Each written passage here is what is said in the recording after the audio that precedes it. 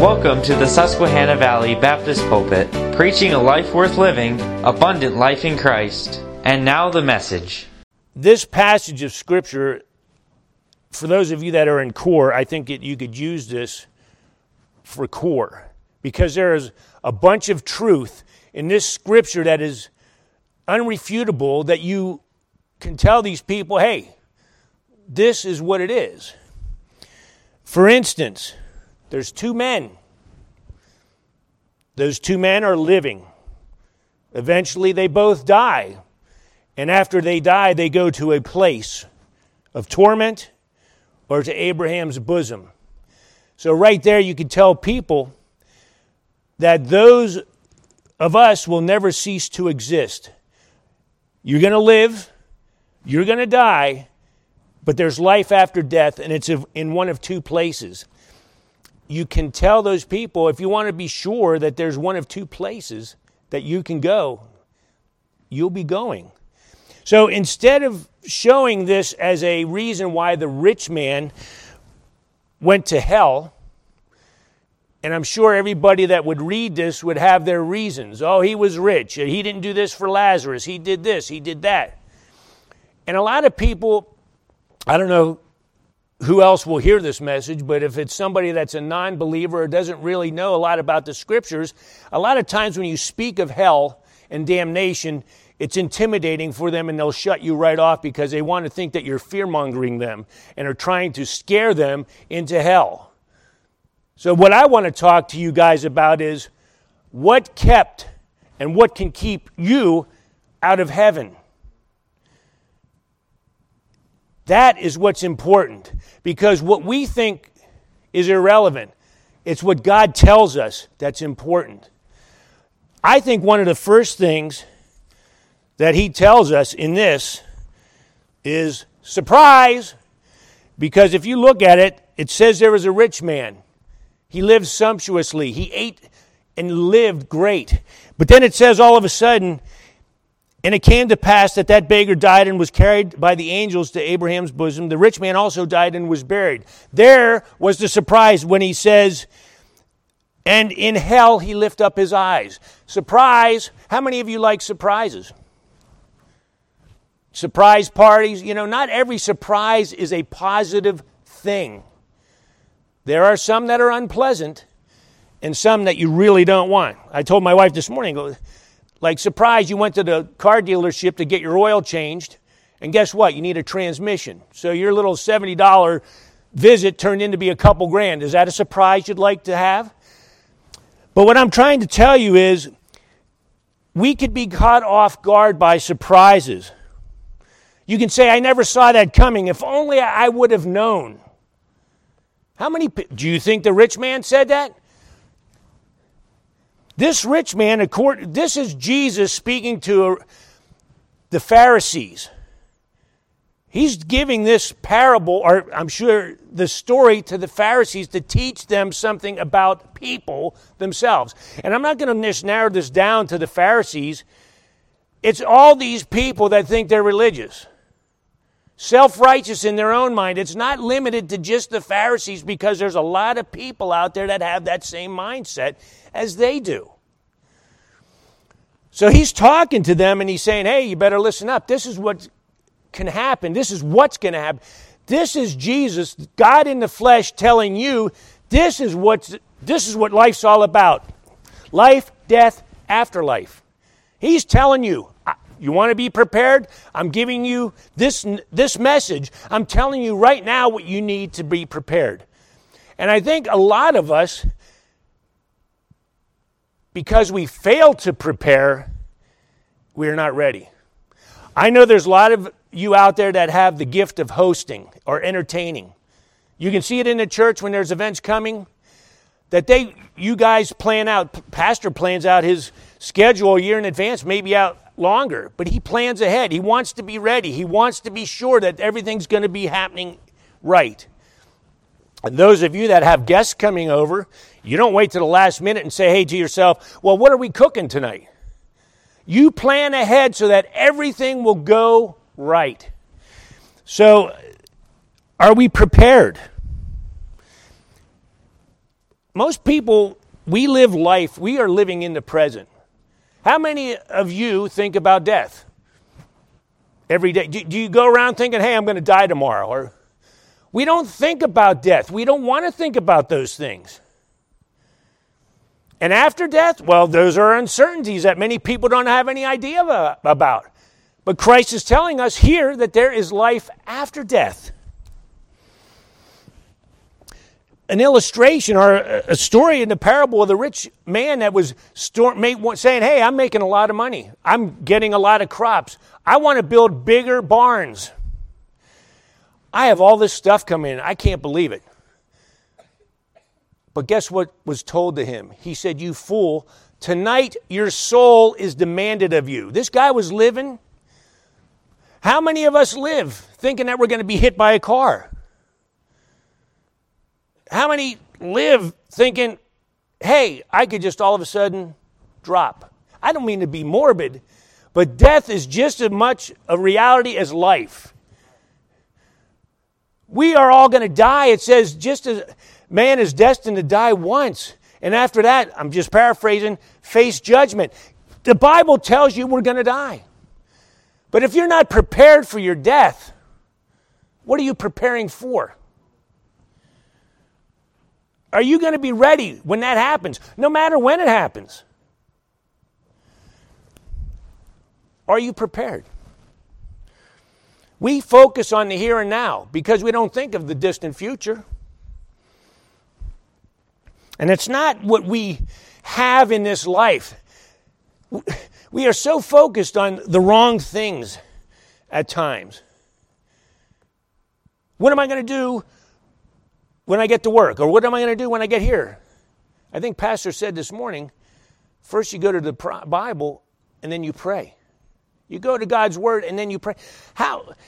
We put God so far in the back often in our daily lives. Like this rich man. Do you think he thought about God? It doesn't say he thought anything about God. Do you think? And the poor man, nothing's really said about him except that his name was Lazarus. He was a beggar, dropped at the gate of this rich man's house and covered with sores, and dogs licked his wounds. There's something interesting about that man, but I will tell you in a little bit. Page 2.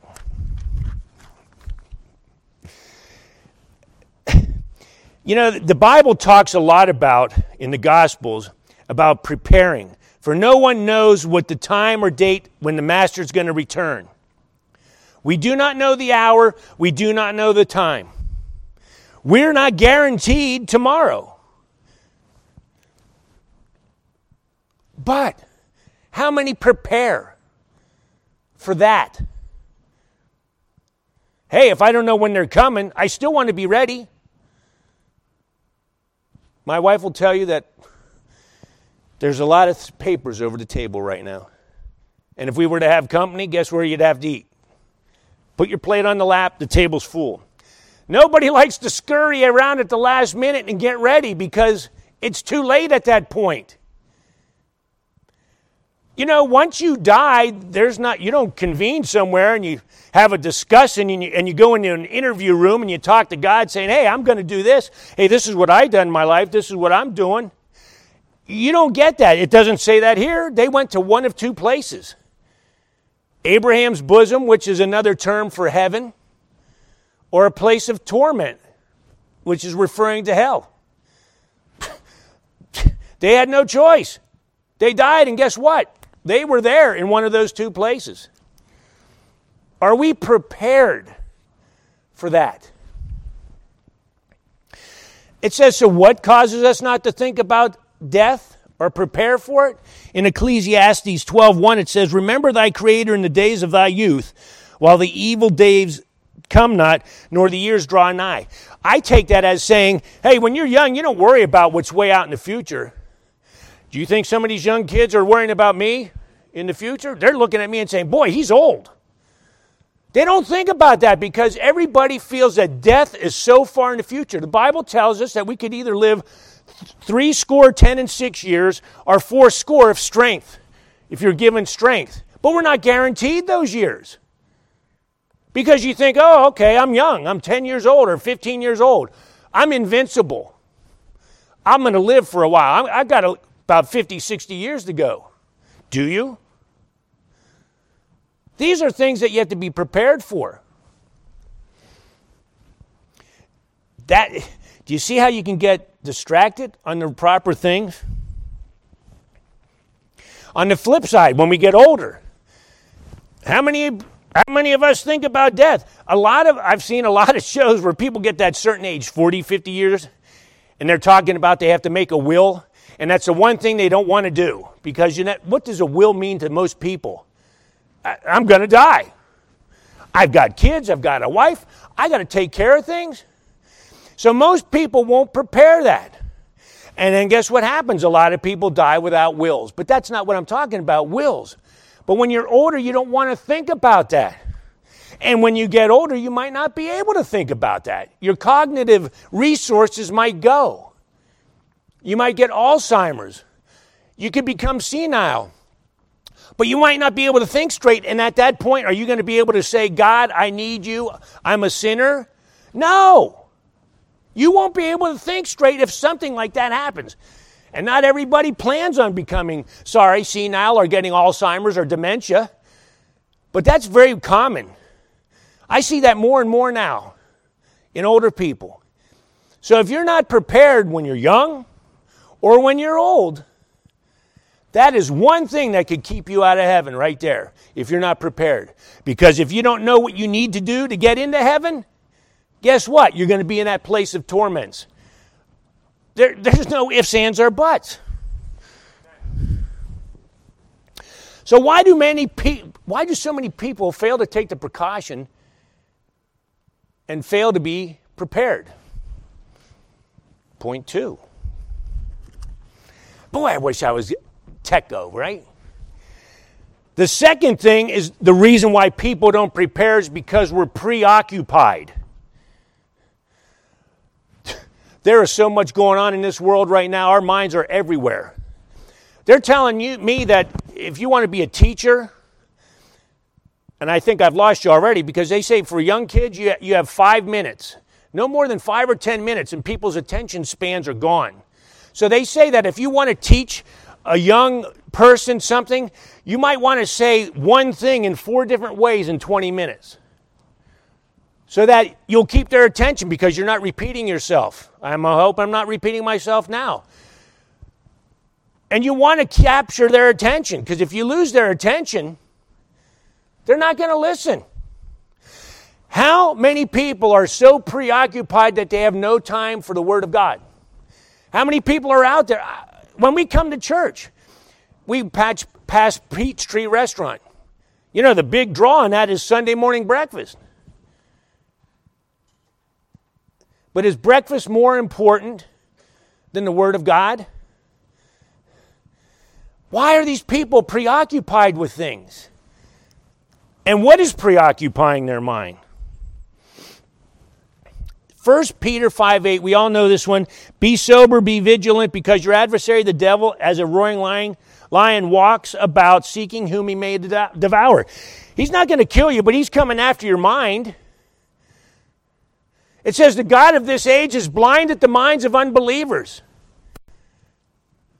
It says be transformed by the renewing of your minds. We know it's a battle up here. And it's tough. Because once we're programmed to go one way, if we have a bad habit, it says it takes 30 days to create a habit and 60 days to break it. If it's a bad habit, it's a lot harder to break some bad habits than it is to keep good habits. They're saying that things that are troubling the kids nowadays are technology, cell phones. You think their necks are broken. And you ever notice how they could do it without looking? Really? How's that work? They're talking media, television. I remember when I was a kid that every night around midnight, the TVs would shut down. There'd be a test pattern all night till like 6 a.m. There was no radio. There might be radio, but the TV, there were certain media outlets that shut down. But you're going 24/7 now. Your mind is everywhere. Social media. Hey, what's Joe and Chip doing? I don't know, but let's find out. Everybody's worried or preoccupied about other things. Did they get back together? Really? I don't get it. Satan's work is to deceive, distract, and draw us away from God. That's his work. He's not going to, you don't have to be a heinous sinner. He's not going to get you to become a murderer, but what he will do is to say, hey, God's not important. What did he do to Eve? He beguiled Eve. Did God really say? He wants you to doubt God. He wants you to think that God doesn't exist. But if he does that, well, then why do we think he exists? But there's many Christians that don't believe that Satan is real. I don't understand. This rich man here seemed to be focused and preoccupied with materialism. Hey, it said he dined sumptuously or fared sumptuously every day. He had parties. This guy, money was no object for him because every day it was the same thing. To the nines. It didn't matter to him. Like I said, you see no reference to God. No giving thanks to God for what he has. Think about this rich man and the Pharisees. These Pharisees have drifted away from the truth. From the Old Testament to now, they've drifted away and they've established or created their own truth. They've preoccupied their mind with other things other than God. They're not godly things, that's for sure. And it talks about in Mark 4:19, the cares of this world, which is under the influence of Satan and the rule of Satan, tells us demand happiness. Get what you want. So your occupation could be getting what you want. I would think that's called selfishness. What about getting what you need? How many of you perform your budgets on a want and need basis or luxury and need basis? The luxuries seem to go off to the side for a while until the needs are met. But people, we are just so preoccupied with the things of this world. And guess what? I hate to tell you, but the world's only temporal. It's not going to be here forever. It said that Moses discarded sin for a season. He didn't want what this world had to offer. He wanted to be with his people. Do we want to be with God? What are we preoccupied that takes us from God? I will admit, mine's television. I'm human, I'm weak. But I'm just saying that these are some of the things that I have to learn to deal with and discipline myself with. You're not going to make it if we don't discipline ourselves. It says, are you listening to God? Remember when Elijah went up into the mountain? God told him to go up into the mountain and wait till he spoke to him. So here's Elijah up there. The first thing that happens, he's looking for God. If God's a big, powerful God, he's looking for God in big and powerful ways. The first thing that came by was a strong wind. Guess what? God was not in that wind.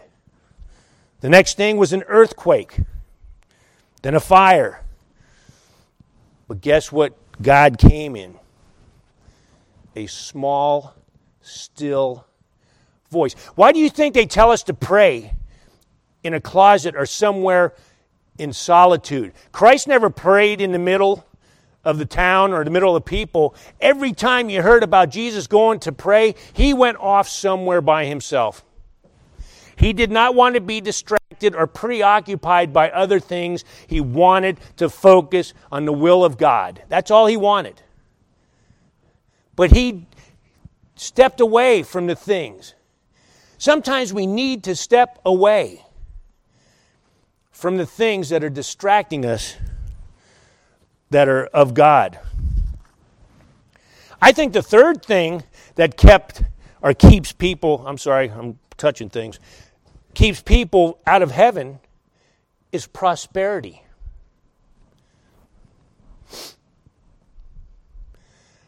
Well, you have to admit that money's important, right?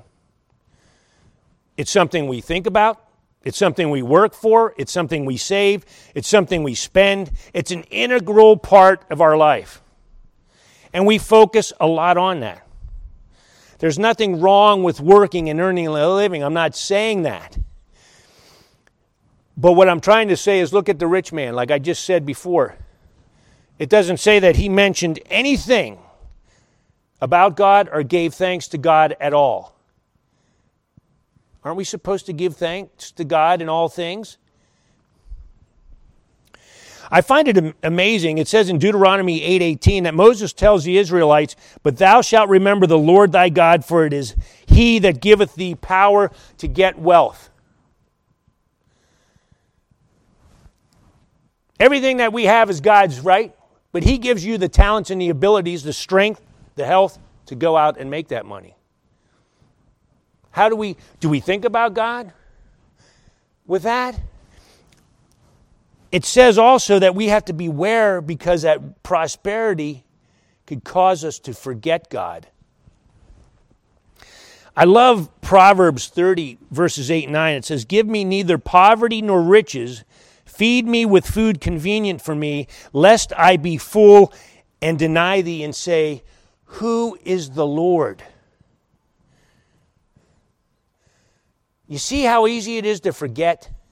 I like Nebuchadnezzar in Daniel 4:29. He goes, "Is this not great Babylon that I have built?" Prosperity, materialism, wealth, preoccupation is going to give you a sense of self-sufficiency. And that's something we should not have. Because when you become self-sufficiency, what's the first word in that? Self. Self. You don't need anybody else. I got all the money. You think that guy didn't even need Lazarus, a beggar. Do you think it says he was laid out there at his gate? This rich man saw Lazarus every day. They believe going in and out of his home. He did not once do anything for that man. I like to think that when they say about this rich man, it says, when they didn't have napkins back then, so in order to clean their face when they had those parties, they would use breadcrumbs or old stale bread and wipe their mouths and throw it under the tables. That's where the dogs would come and clean it up. Remember the Samaritan woman that said, even the dogs eat the crumbs that fall from the master's table? This Lazarus, the coolest thing I found out about him is Lazarus is a Greek name. His Hebrew name means Eleazar or Eleazar, which is the one whom God has helped or the one whom God has saved. So you know what I see about this rich man and that poor man? You know why I believe the rich man doesn't have a name? Is because his name wasn't written in the book of life. That's why he has no name. But Lazarus, who was in Abraham's bosom, has a name. And this man disregarded him, like the bread that he threw underneath the table. And they refer sometimes to bread as Scripture or the Holy Word, bread. That rich man disregarded the bread. I don't need that. I take that as that he didn't want the word. He didn't even go to Lazarus and ask him anything. Could have been that Lazarus was laid there because once they found out he was a believer, they disregarded him. They exiled him. Even though he was a beggar and crippled, maybe they thought the rich man was going to give him some help. But did he? It doesn't say he did. But I love what it says here, that he dined sumptuously every day. And later, in verse 25, it says, "But Abraham said, Son, remember that thou in thy lifetime receivest thy good things, and likewise Lazarus evil things." but now he is comforted and you are tormented. I think another reason that wealth and prosperity takes your focus off of God is because that's what he focused. Because it says in life you received your good things. That's what he wanted. And God never promises us health and wealth like false teachers are out there preaching right now. He's telling you that you have to pick up your cross and follow him, possibly being crucified. So are you focused on getting your good things now? Because if we are, that's one thing that'll keep you out of heaven. You know, he tempted Eve in the garden with the lust of the flesh, the pride of life, and the lust of the eyes. But you know, it says we are warned not to love the world nor the things in it. In 2 Timothy, even Paul says, "For Demas has forsaken me, having loved this present world." I think of Judas sometimes, don't you? I think Judas might have thought he was going to get something. He might have been materialistic. But Demas left the faith. What was it, do you think, that drew him away? The pleasures of this world? What is it that you think drew Demas away from the faith and away from Paul? What is it? It says a person who is financially comfortable often feels invulnerable, secure, and in control, feeling no need of or for God. I don't need anybody. I got everything I need right here. Really? We are told to seek ye first the kingdom of God. But guess what we're also told in Proverbs? Riches profit not in the day of wrath, but righteousness delivereth from death. Doesn't matter how much money you got. You might be able to buy things here. If you're not happy and you're looking for something to fill that void, you could always buy something new, trade something in. But you know what? That money's not going to have any effect on God when you get before him on the judgment seat. You're not going to be able to buy your way into heaven. So if we are involved in material things or prosperity here on the earth, that's something that could keep us out of heaven. You know, why did the Pharisees think that being rich was a gift from God? Because I think about it, in Scriptures it says, Christ became poor that we might become rich. The foxes have holes. The birds of the air have nests. But the Son of Man has nowhere to lay his head. Christ, the God of the universe, the God of all creation, who came down in human form, had nothing. And when you're rich, and you have no need of God, he said, I did not come to call the righteous, but sinners to repentance. It's not the healthy that need a doctor, but the sick. The self-righteous people you're not going to touch. You're not going to be able to, with God anything's possible, yes. But those self-righteous people will think that they've got it made. It said that Jesus came and he sat with publicans and sinners, and those Pharisees were so upset. Why does your master sit with those people?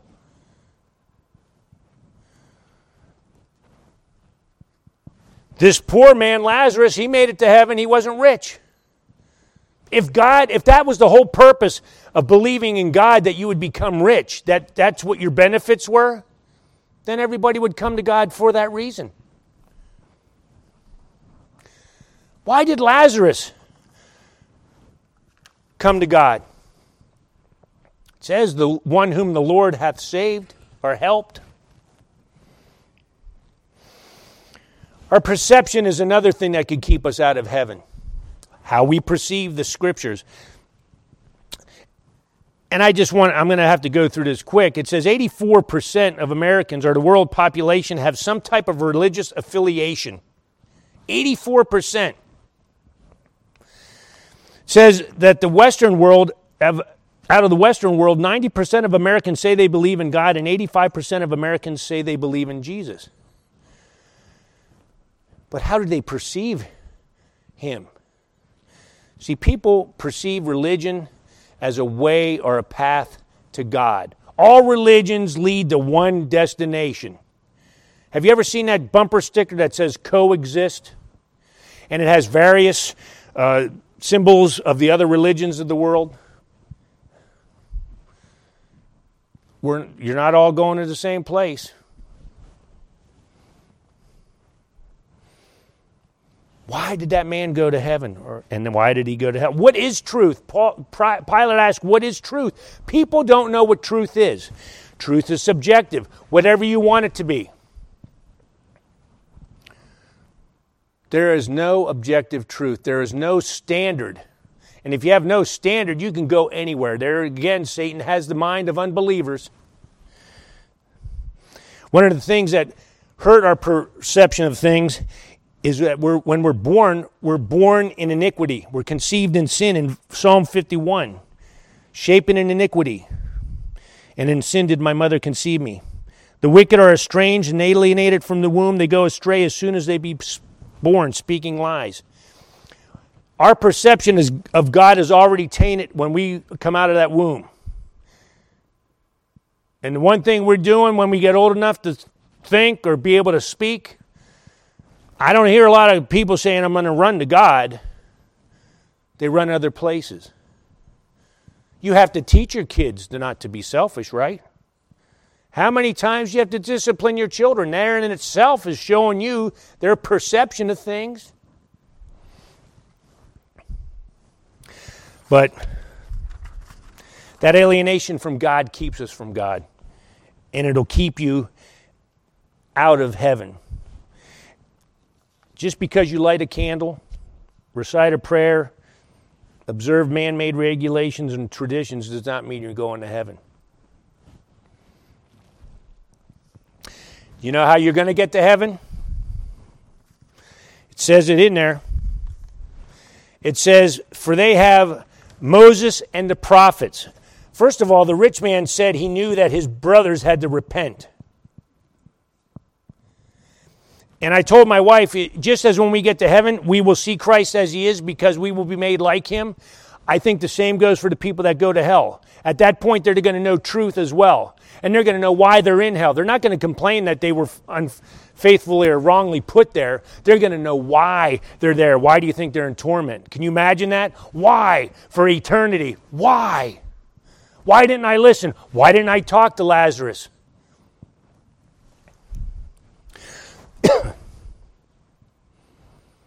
It says he have the law and the prophets and they must repent. The law and the prophets, or Moses and the prophets, is just another word for Scripture, Old Testament Scripture.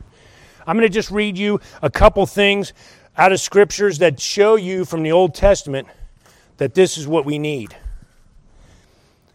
Timothy is an illustration of Old Testament salvation through the Old Testament Scripture. It says, but continue thou in the things which thou hast learned and hast been assured of knowing of whom thou hast learned them from.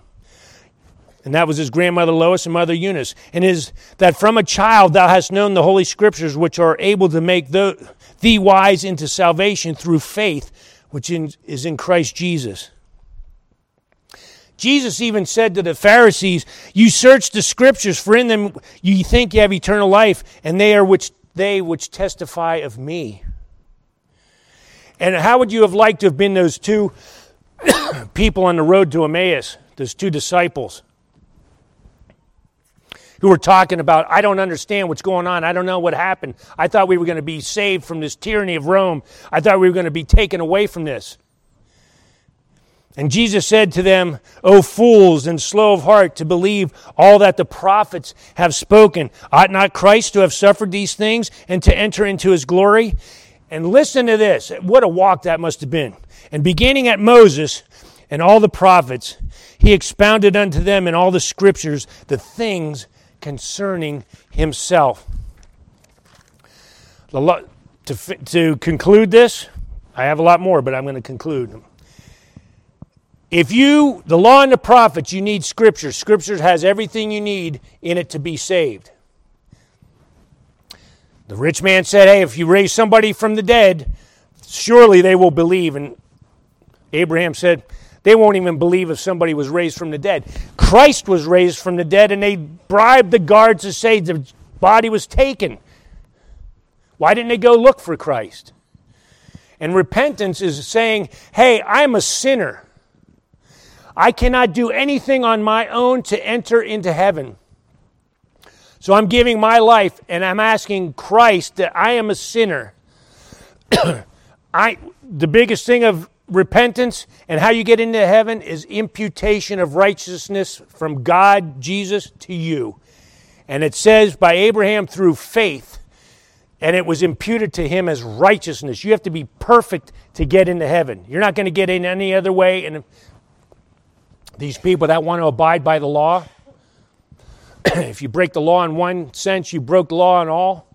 There's not one that could keep that law. And it says, by the acts of the law or by observing the law, there won't be any justification of the flesh. So is there anybody out there that's preoccupied, not prepared, have everything they want here? Do you perceive the Scriptures as what they are or what you want them to be? Are you ready to repent? Are you perfect? There's only one that's perfect. So I'm just telling you that we need to be prepared. No one knows the time or the date, but we must be prepared if we wish to go to heaven. Pastor, if you'd like to come up and close in a word of prayer. Thank you for listening. If you'd like to contact us, please write us at P.O. Box 126-541, Harrisburg, Pennsylvania 17112, and visit our website at www.svbcpa.org.